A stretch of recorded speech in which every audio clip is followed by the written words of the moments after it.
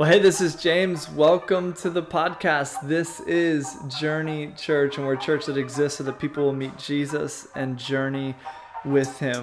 We're in our launch team phase right now, and so what you're going to hear in this podcast are recordings from our launch team huddles as we prepare, put in work, and lay the groundwork, creating the culture for who we're going to be and who we are as a church as we get ready for our grand opening in March of 2022. So come on in behind the scenes, take a listen, and my hope is that you will join us for the journey because the journey continues. Let's listen. So, I want to update you on a couple things. So I mentioned in our Facebook group, Irene and I went to church planting assessment this past week. We drove to Shenandoah. We were there for a couple days. We're set to go to church planting assessment in Texas, but the day we were supposed to go, our flight got canceled. American Airlines let me know just out of nowhere. It was canceled, so we tried everything we could to get there. It didn't work.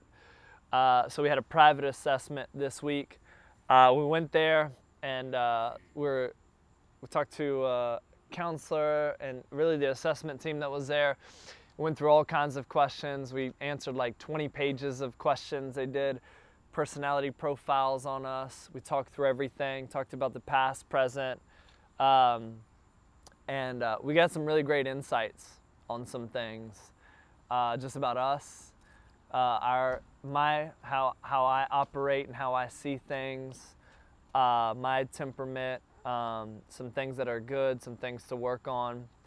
But at the end of the assessment, they essentially said from a score of 0 to 5, you get a 3.5. And if you hear that and you think, oh, that's just above average, that's a great thing. They said 3.2 or higher is a green light. They said, we think you have what it takes to start a church. You should do it. You should make it happen. And they said a 5 is like Jesus. So there's that. And then 0 is no, like, don't even think about it.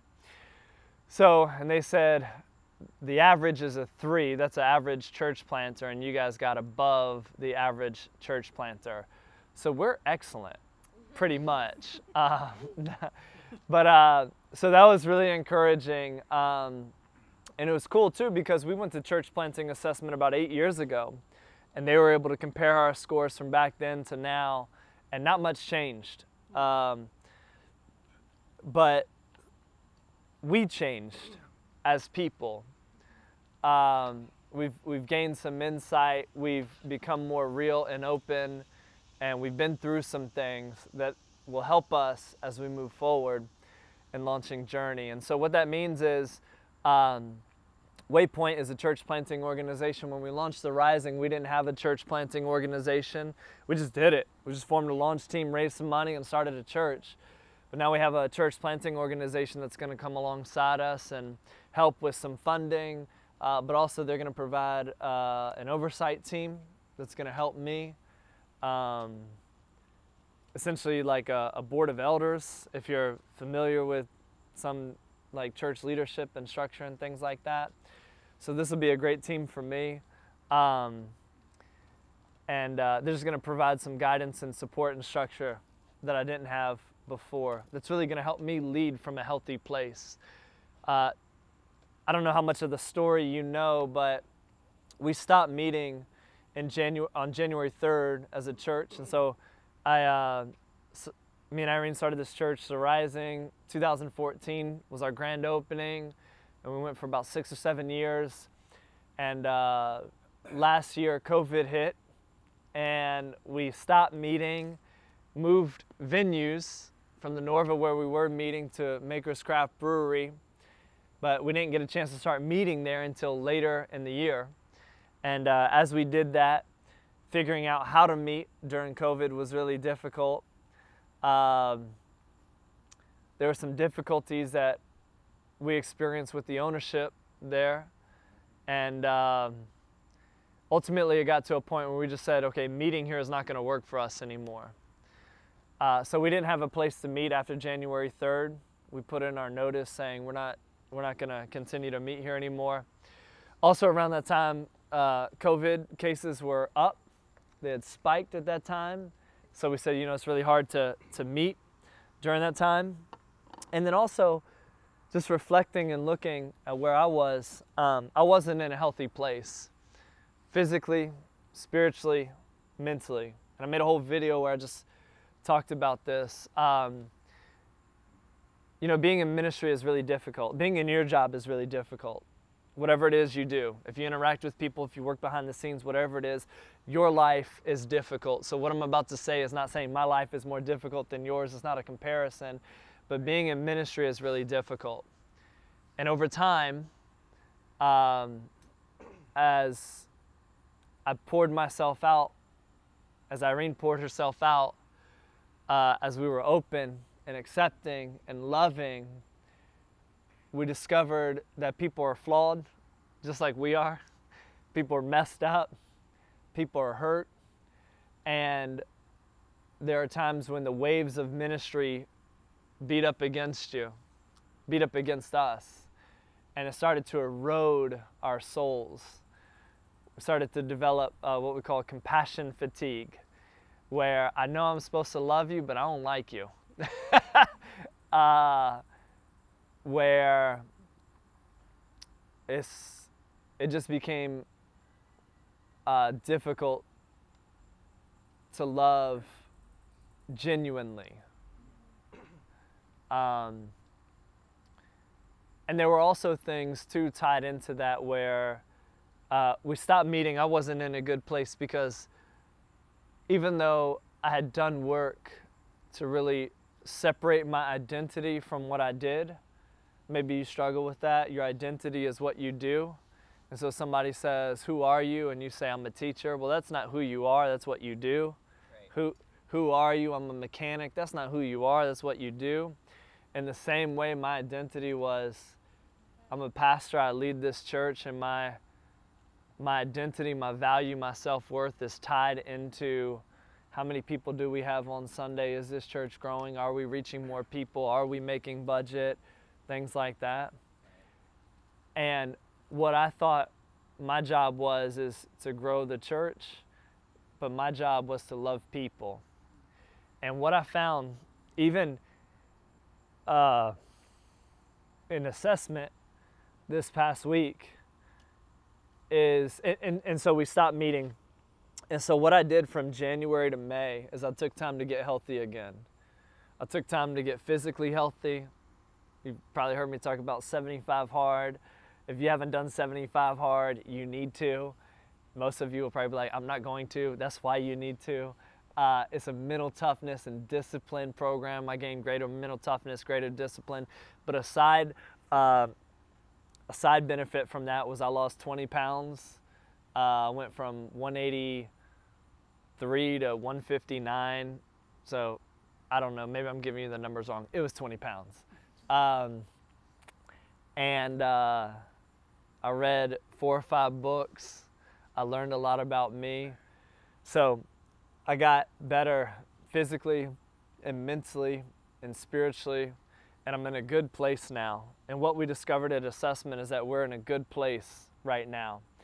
And partnering with Waypoint and having an oversight team is going to be the structure that I need to help me stay in a good place when we start this church and the waves of ministry start crashing again, so that I can stay in that healthy place and make healthy choices. And one of the things that I discovered even in assessment was, again, it's my job to love people, period. What I was doing was I was loving people so that I could get something from people. I was loving people so that our church could grow. Because if I'm there for you and I help you, then you'll be there for the church, and you'll serve and you'll give, and more people will come to our church and our church will grow, and I'll be a great pastor because look at this church growing. And that's bad motives. And maybe you feel the same or think the same. If I invest in this person, then they'll buy my product. if I care for this person, then how can it benefit me? And what I discovered is I wasn't in a healthy place, but I got in a healthy place. And my job again is just to love you with no expectations. And I wasn't doing that. I felt like I was owed something. I'm not owed anything. My job is to love you, regardless. And I wasn't doing that. And there would be times where I'd step up on stage to preach a sermon, and my goal was to preach a good sermon, to get somebody to make a decision or to do a good job so people come back the next Sunday. And that's not why you preach a sermon.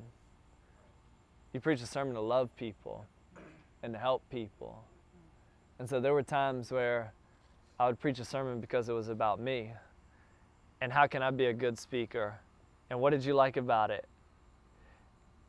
And before your mind moves to judgment, you just got to know a lot of preachers do that. I'm not the only one. Right. But what I want to do moving forward and where I am is living in a place where, regardless of the outcome, regardless of the return on investment that I put in, and that's the thing, we look for return on investment. I've invested so much time, effort, energy. I'm looking for a return on that. We all want to see a return on investment in things. You pour so much into your kids, you're like, come on, deliver, like live up to what I taught you to live. Do the thing. You pour so much in your company or your job or whatever it is. If you're a teacher, you pour so much in your students. You want to see them give you a return on investment.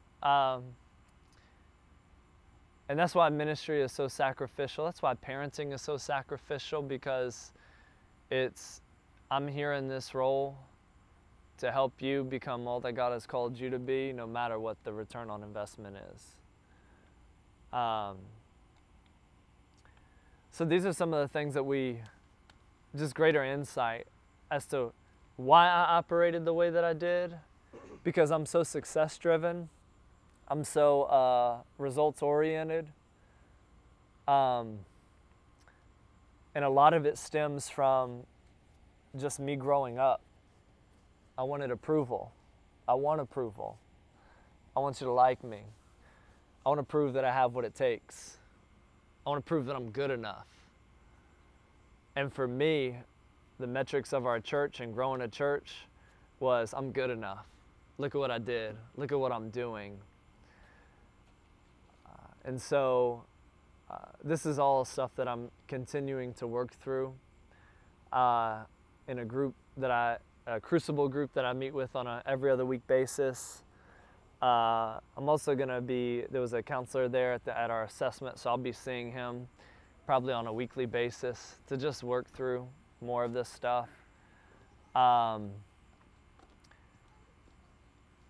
so at the end of assessment, they said, "Hey, we think you got what it takes. In spite of all that, we're going to give you a green light. We're going to come alongside you and support you and help you."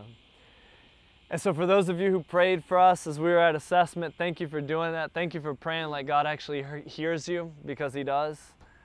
And so that's where we are right now. A couple other updates. I'm waiting to hear back on a space for meeting. I'm going to follow back up with Tallwood High School just to kind of see what's up.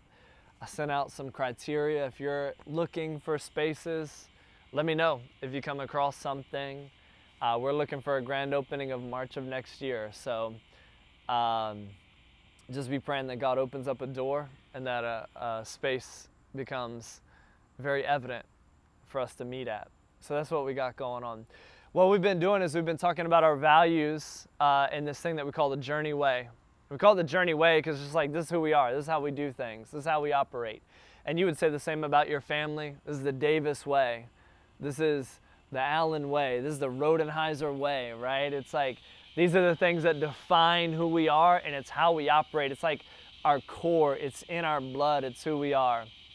And so tonight I want to share with you this value that we have, that real is all we know.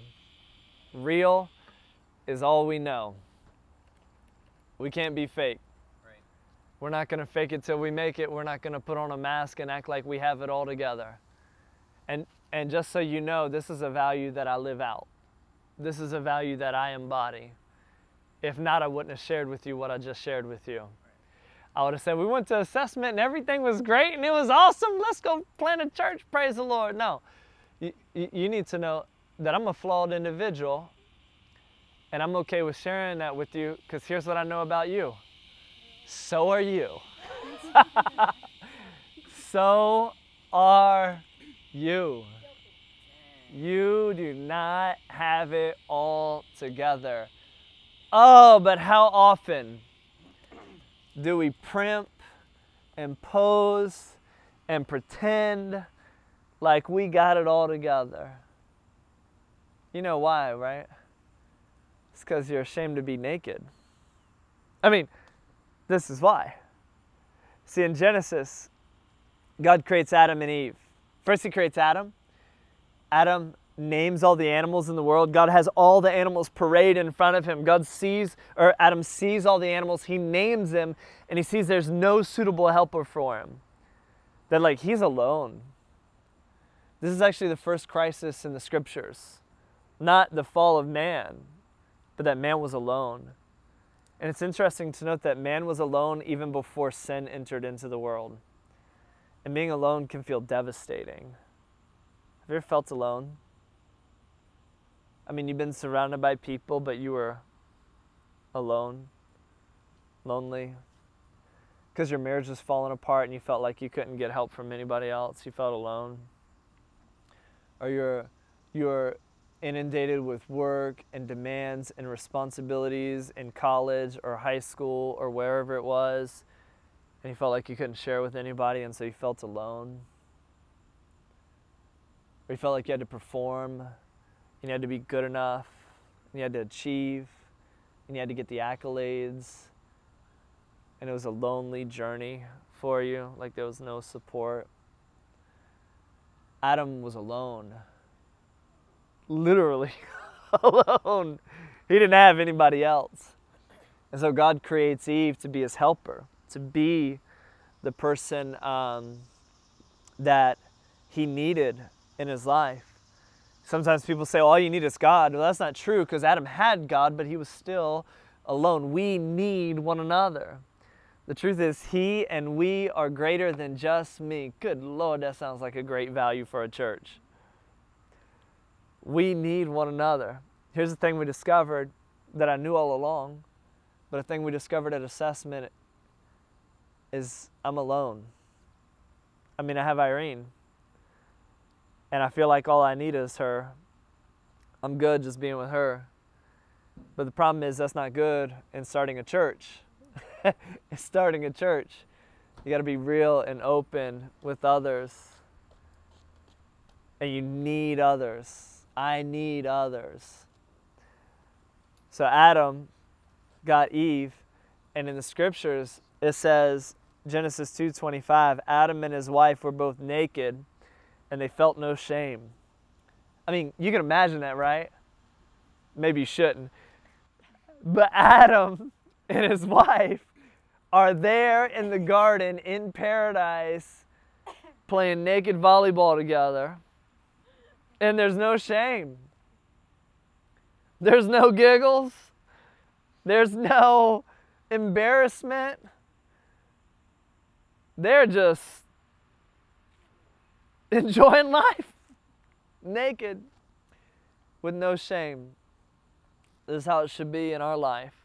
Not physically naked now. We live after the fall where God clothed us. But when it comes to the person you're married to, you should be able to be naked and feel no shame.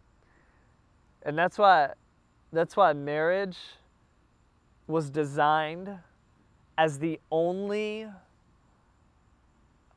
structure in which to hold sex in a safe place. Outside of marriage, outside of this covenant relationship, outside of this bond that you have with another person where you've committed to love them through sickness and in health, for rich or for poor, in the easy times and the hard times, outside of that covenant relationship, sex is scary because we haven't committed to love one another no matter what. And so I don't know what you think about me or what you feel about me. And this is why inside marriage, if you haven't built that kind of relationship, that relationship of trust, sex can still be scary. Because do you accept me and love me, flaws and all? Do we have to turn the lights off before we take our clothes off?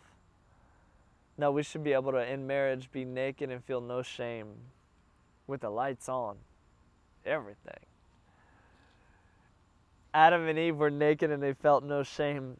But then they do wrong. They go against God. Sin enters the world. Now all of a sudden they're ashamed.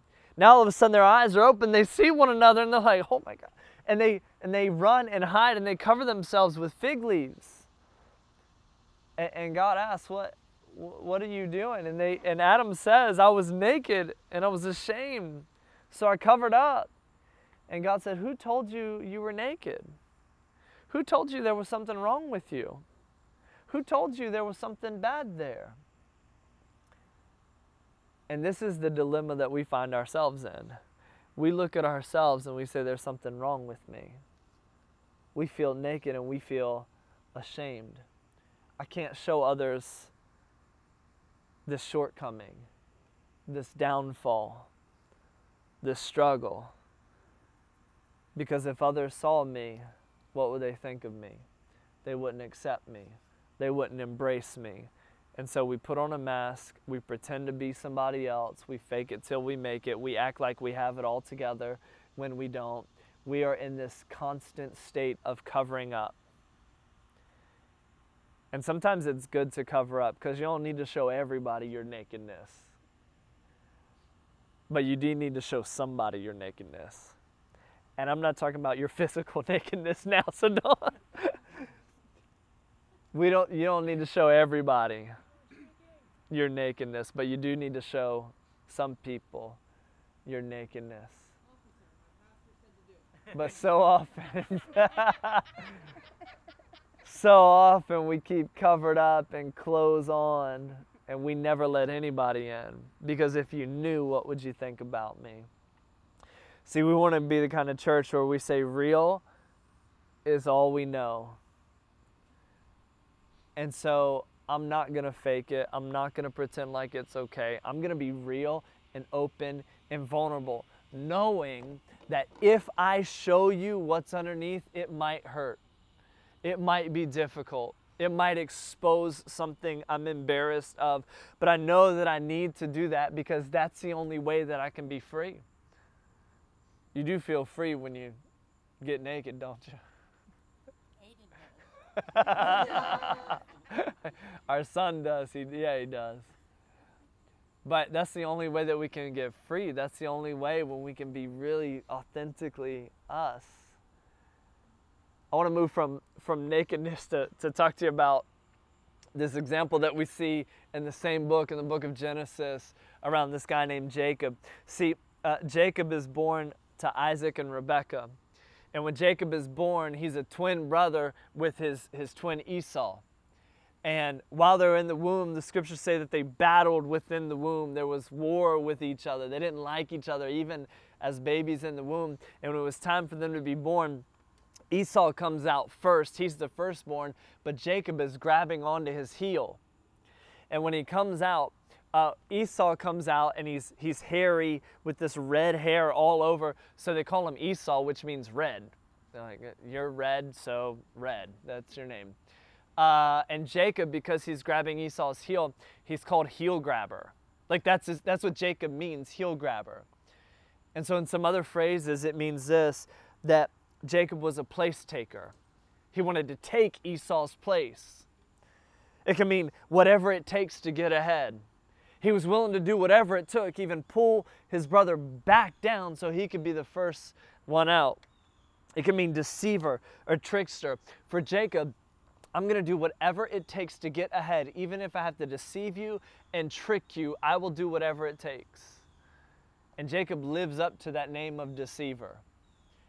Because there's this time where he grows up and it's time to receive the blessing of Isaac. And this was a traditional thing that they would do where the blessing would be given to the firstborn, and the firstborn would inherit more than any of the other children.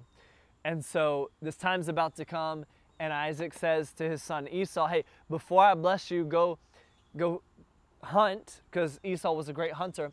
Go hunt, catch some game, and make me a tasty meal. That's what he says. Give me some tasty game. And so Esau goes out hunting. Well, Rebekah hears, okay, my husband's about to bless our son. And Jacob was a mama's boy. Esau was a daddy's boy. Isaac liked Esau more. Rebekah liked Jacob more. Rebekah wants Jacob to be blessed, so she says, Jacob, we're going to come up with a plan to get the blessing from your father. And so she prepares a meal for Isaac to eat, and then she dresses Jacob in Esau's clothes. Now Isaac can't see very well, so that's why this deception works.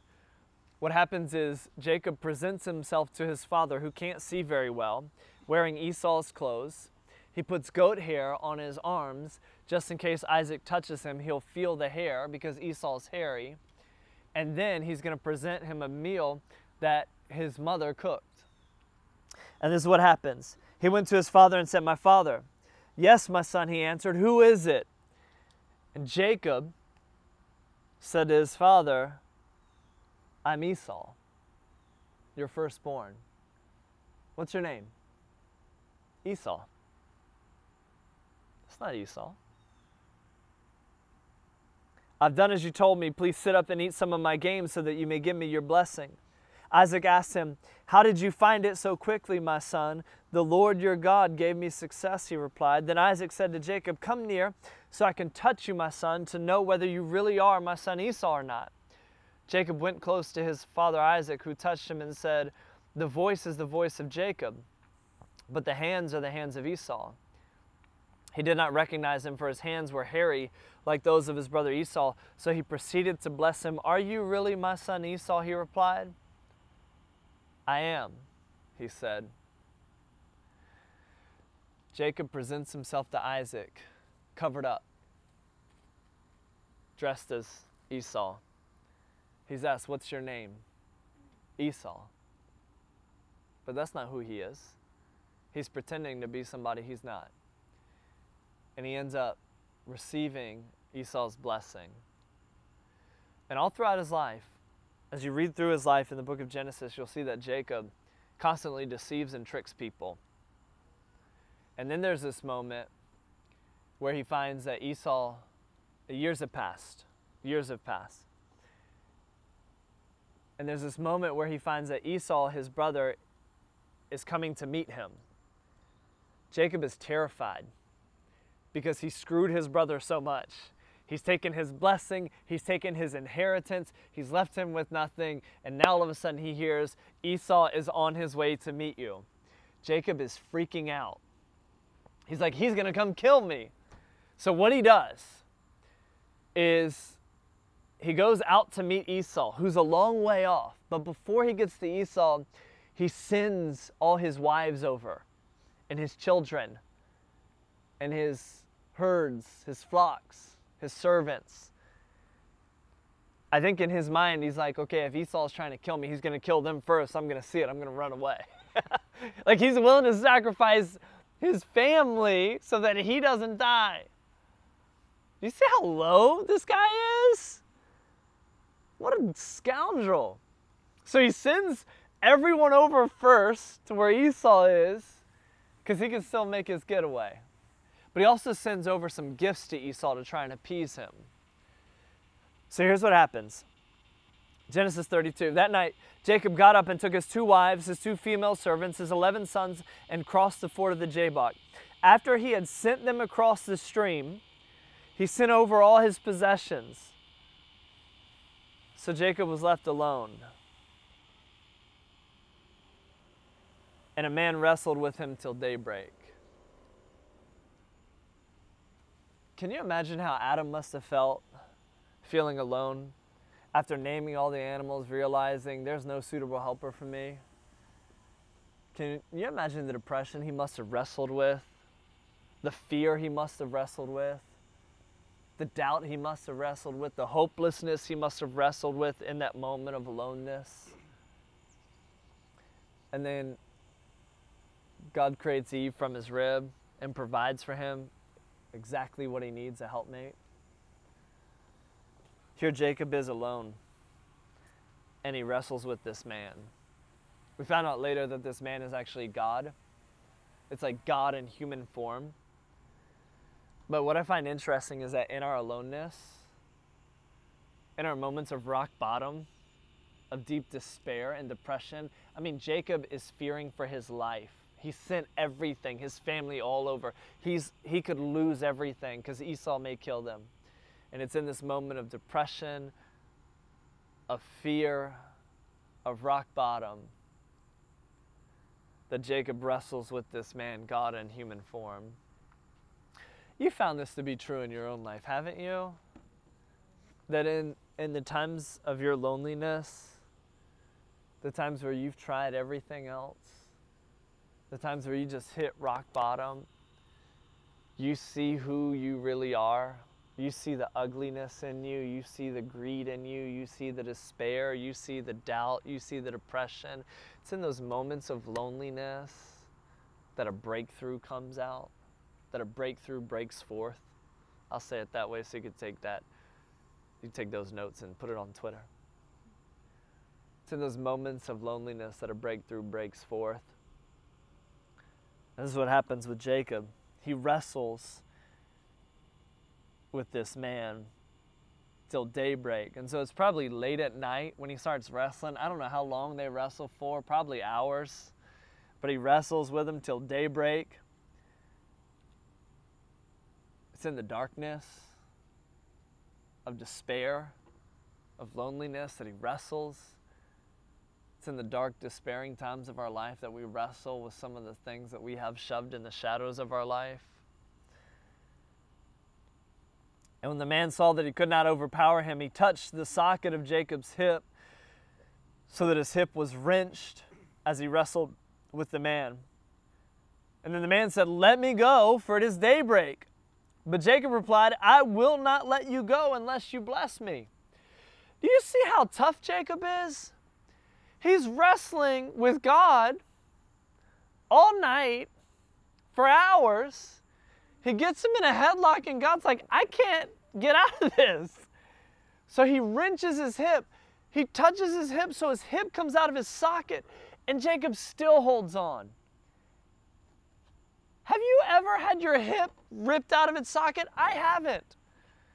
But I'm sure it's painful. Ron, you broke your hip, right? It's painful. Some of you have broken bones. I haven't.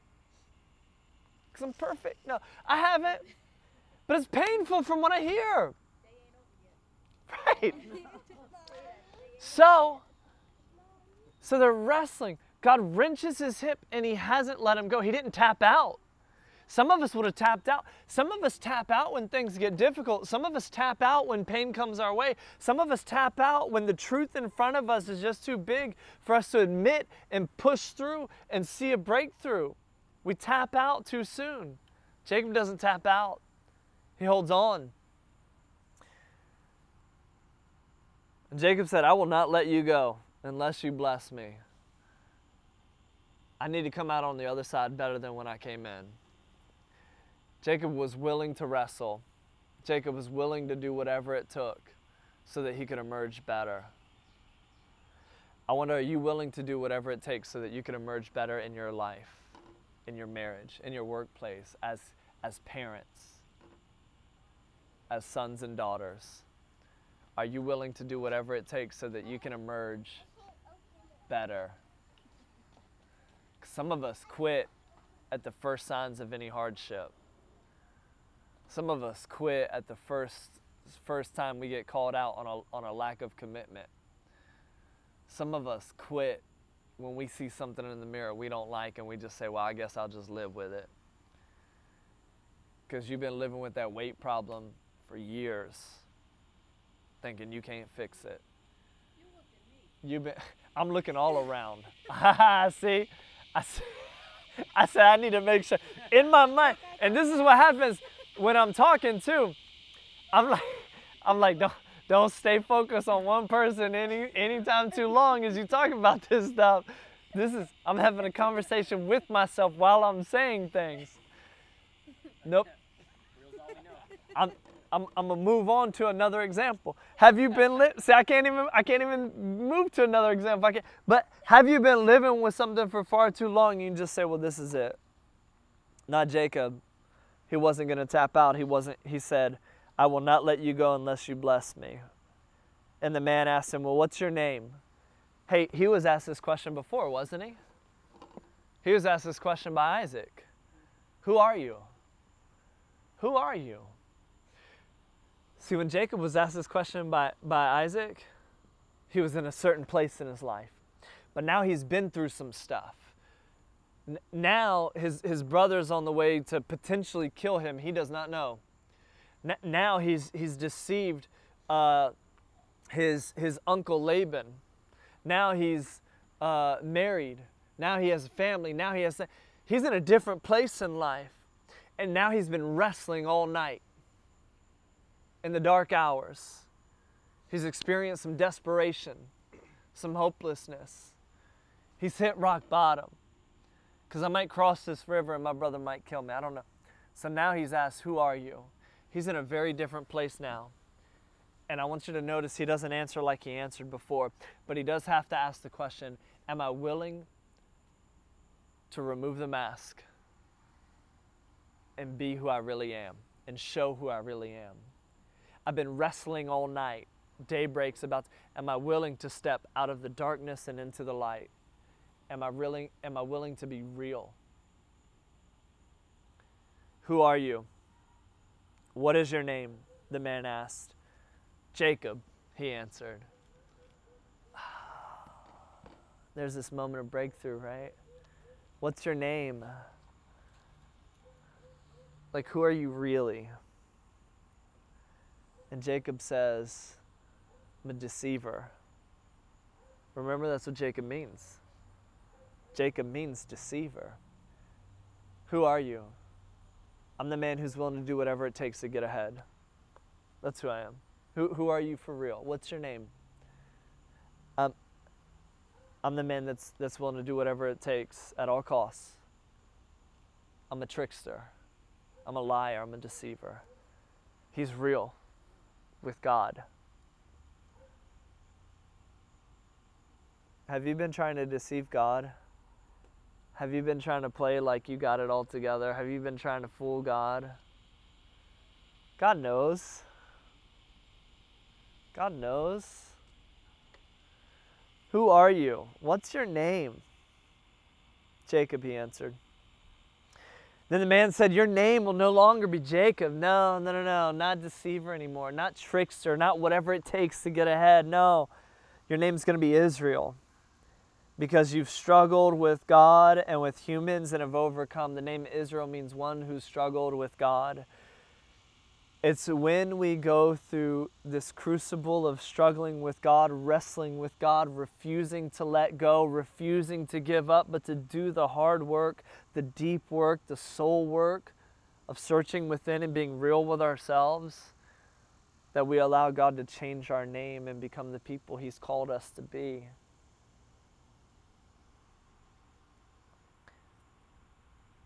Jacob said, please tell me your name. But he replied, why do you ask my name? And then he blessed him there. So Jacob called the place Peniel, saying, it is because I saw God face to face, and yet my life was spared. And the sun rose above him as he passed Peniel, and he was limping because of his hip. Jacob, in this moment, when he's real with God, he takes all the stuff that he shoved in the shadows, the things that he hid in the darkness, and he wrestled with them through the dark hours with God.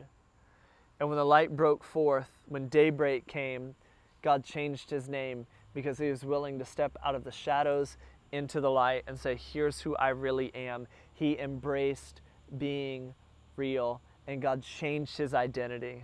He gave him a new name. But I want you to notice that when Jacob left that encounter with God, he left limping. Being real is not an easy thing to do. Being real means we lay down our ego and our pride and we embrace humility. And when we're real and we embrace humility, we might get banged up a bit because some people might hold it against you because they don't realize that they're not as perfect as they expect you to be. You might walk away with a limp, but you'll walk away better. You'll walk away new. You'll walk away whole. You'll walk away real. See, what I've come to discover is that we often shove our stuff in the shadows. I would say another word starts with a SH because it sounds great with the shove and shadows, but I'll just say stuff. We shove our stuff in the shadows and we pretend like it's not there, but how many of you know that the things you've shoved in the shadows are still you? It's still there. The way we become free is we welcome those things. We embrace those things. We bring those things out into the light. We're no longer ashamed of those things, but we embrace them. And we allow God to work in those areas of our life to heal us and make us whole.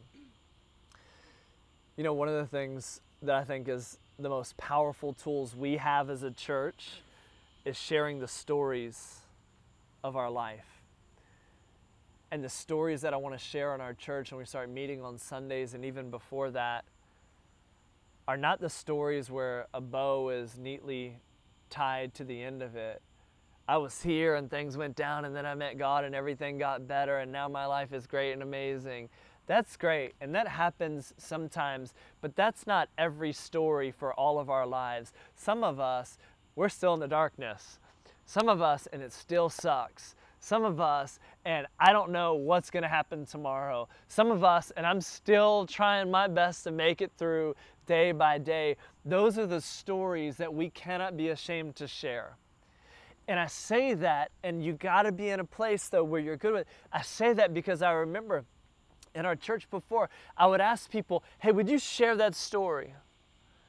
They would say, no, and they'd shy away from it because they felt like they had to have it fixed first. Oh, that addiction was way back then. Oh, that mindset I had was back then. Oh, but God hasn't fixed that yet. I know, and that's why I want you to share it. Because there's other people just like you who God hasn't fixed it yet. And they're still struggling. And we have to be the people who say, but I'm on this journey.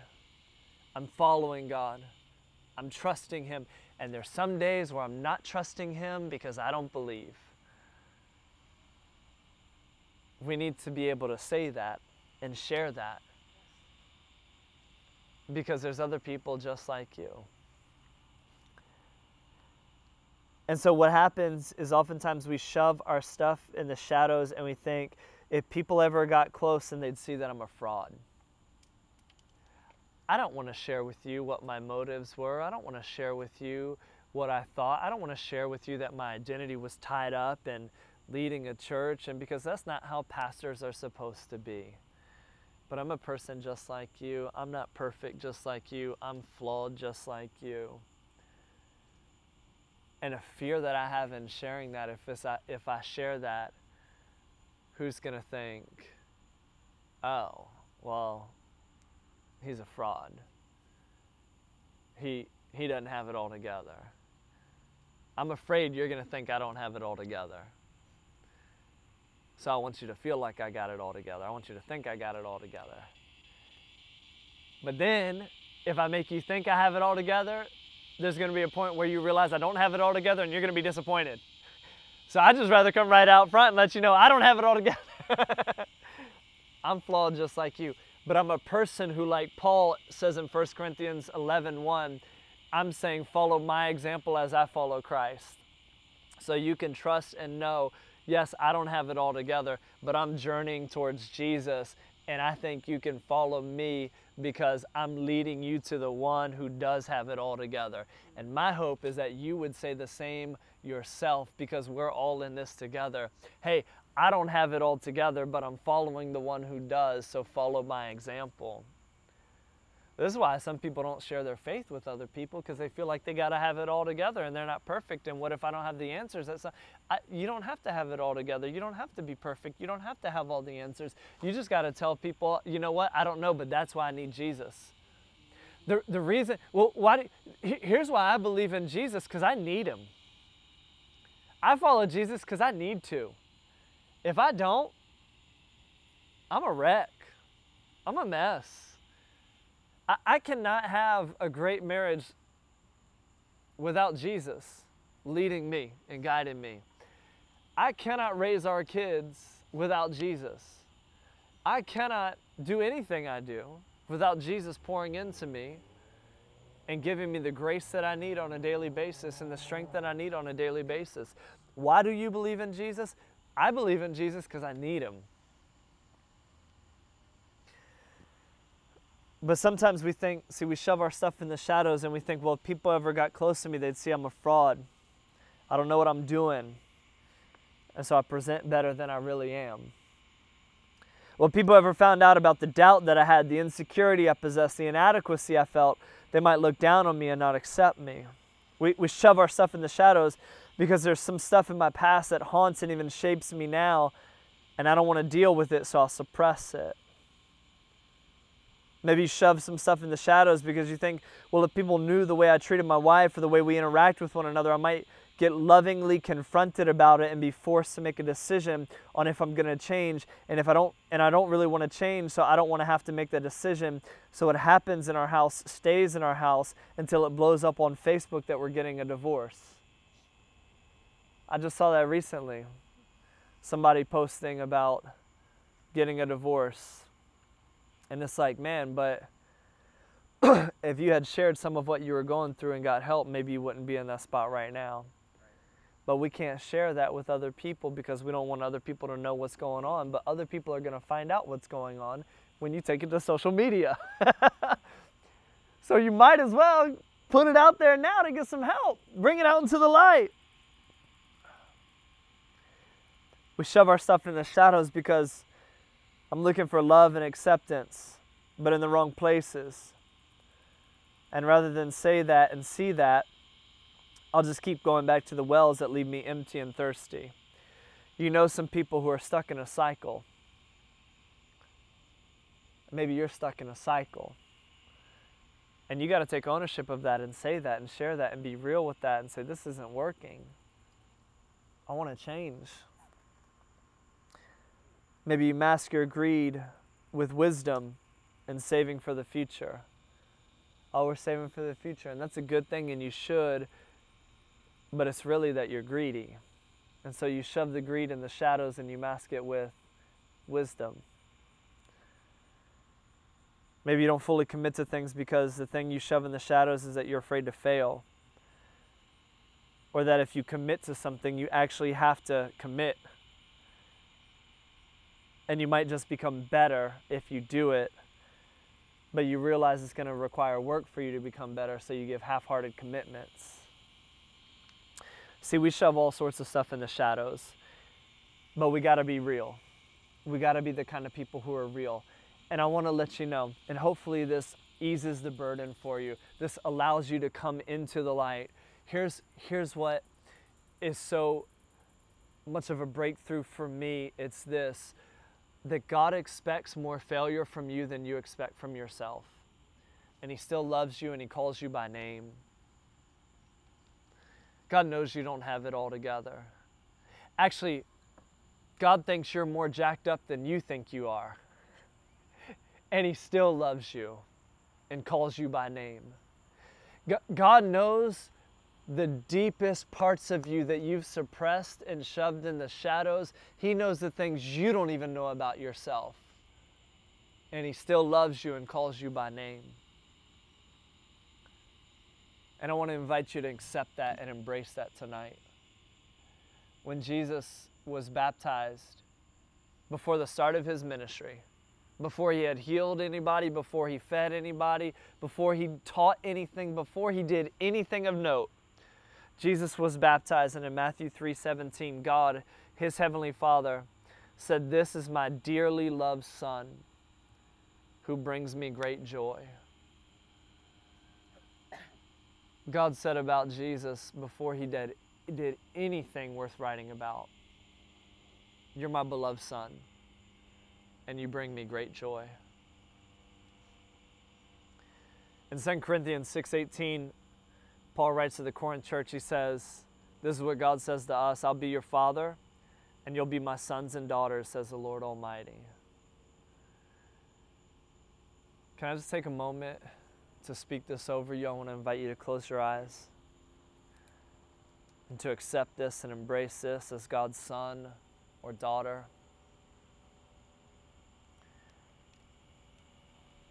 I'm not God, but would you hear these words as God speaking directly to you? You are my beloved Son. You are my beloved daughter. You're the apple of my eye. You're the one I cherish. You're the one I show pictures to the angels and say, "Look at my kid. You see how great they are?"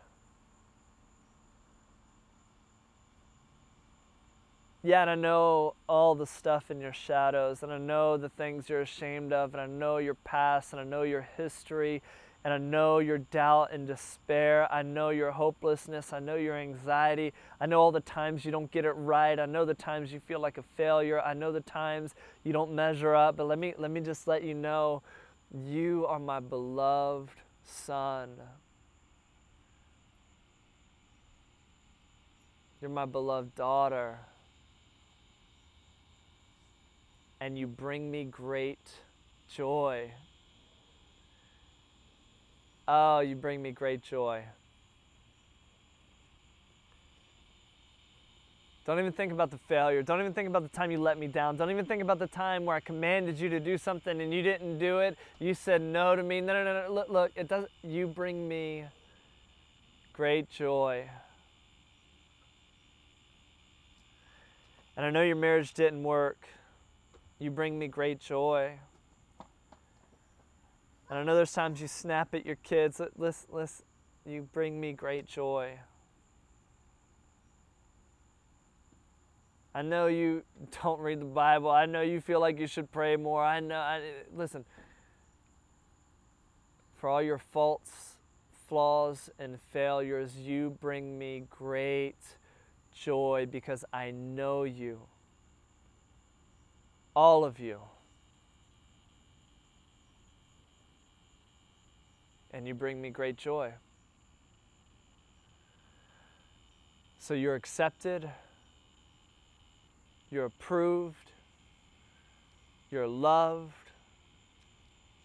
Just as you are and not as you should be. And now, will you be who I've called you to be? Will you be real?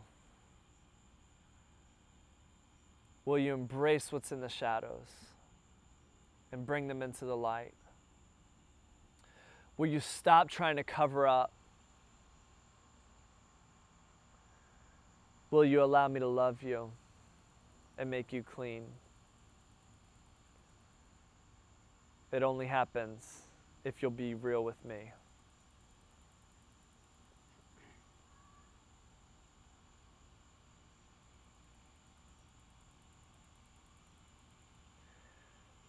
God, we thank you that you love us. You've called us by name. You know us better than we know ourselves. And you accept us and embrace us, and we have your approval. Let us be real. Because we want to be the kind of people who are real. That's all we know. That's all we know how to be. Because when we're real, it brings our healing. When we're real, it helps others. When we're real, it sets us free. In Jesus' name, amen. Hey, well, thanks so much for listening. My hope is that you were inspired by what you heard and your inspiration would move you to action and you would want to join our launch team. You can check out more information and join our team at thisisjourney.church. You can also give there to support the ministry. You can sign up for our prayer team to be praying for what God is doing in and through us. But my hope is you'll join us and get in on the ground level because the journey continues.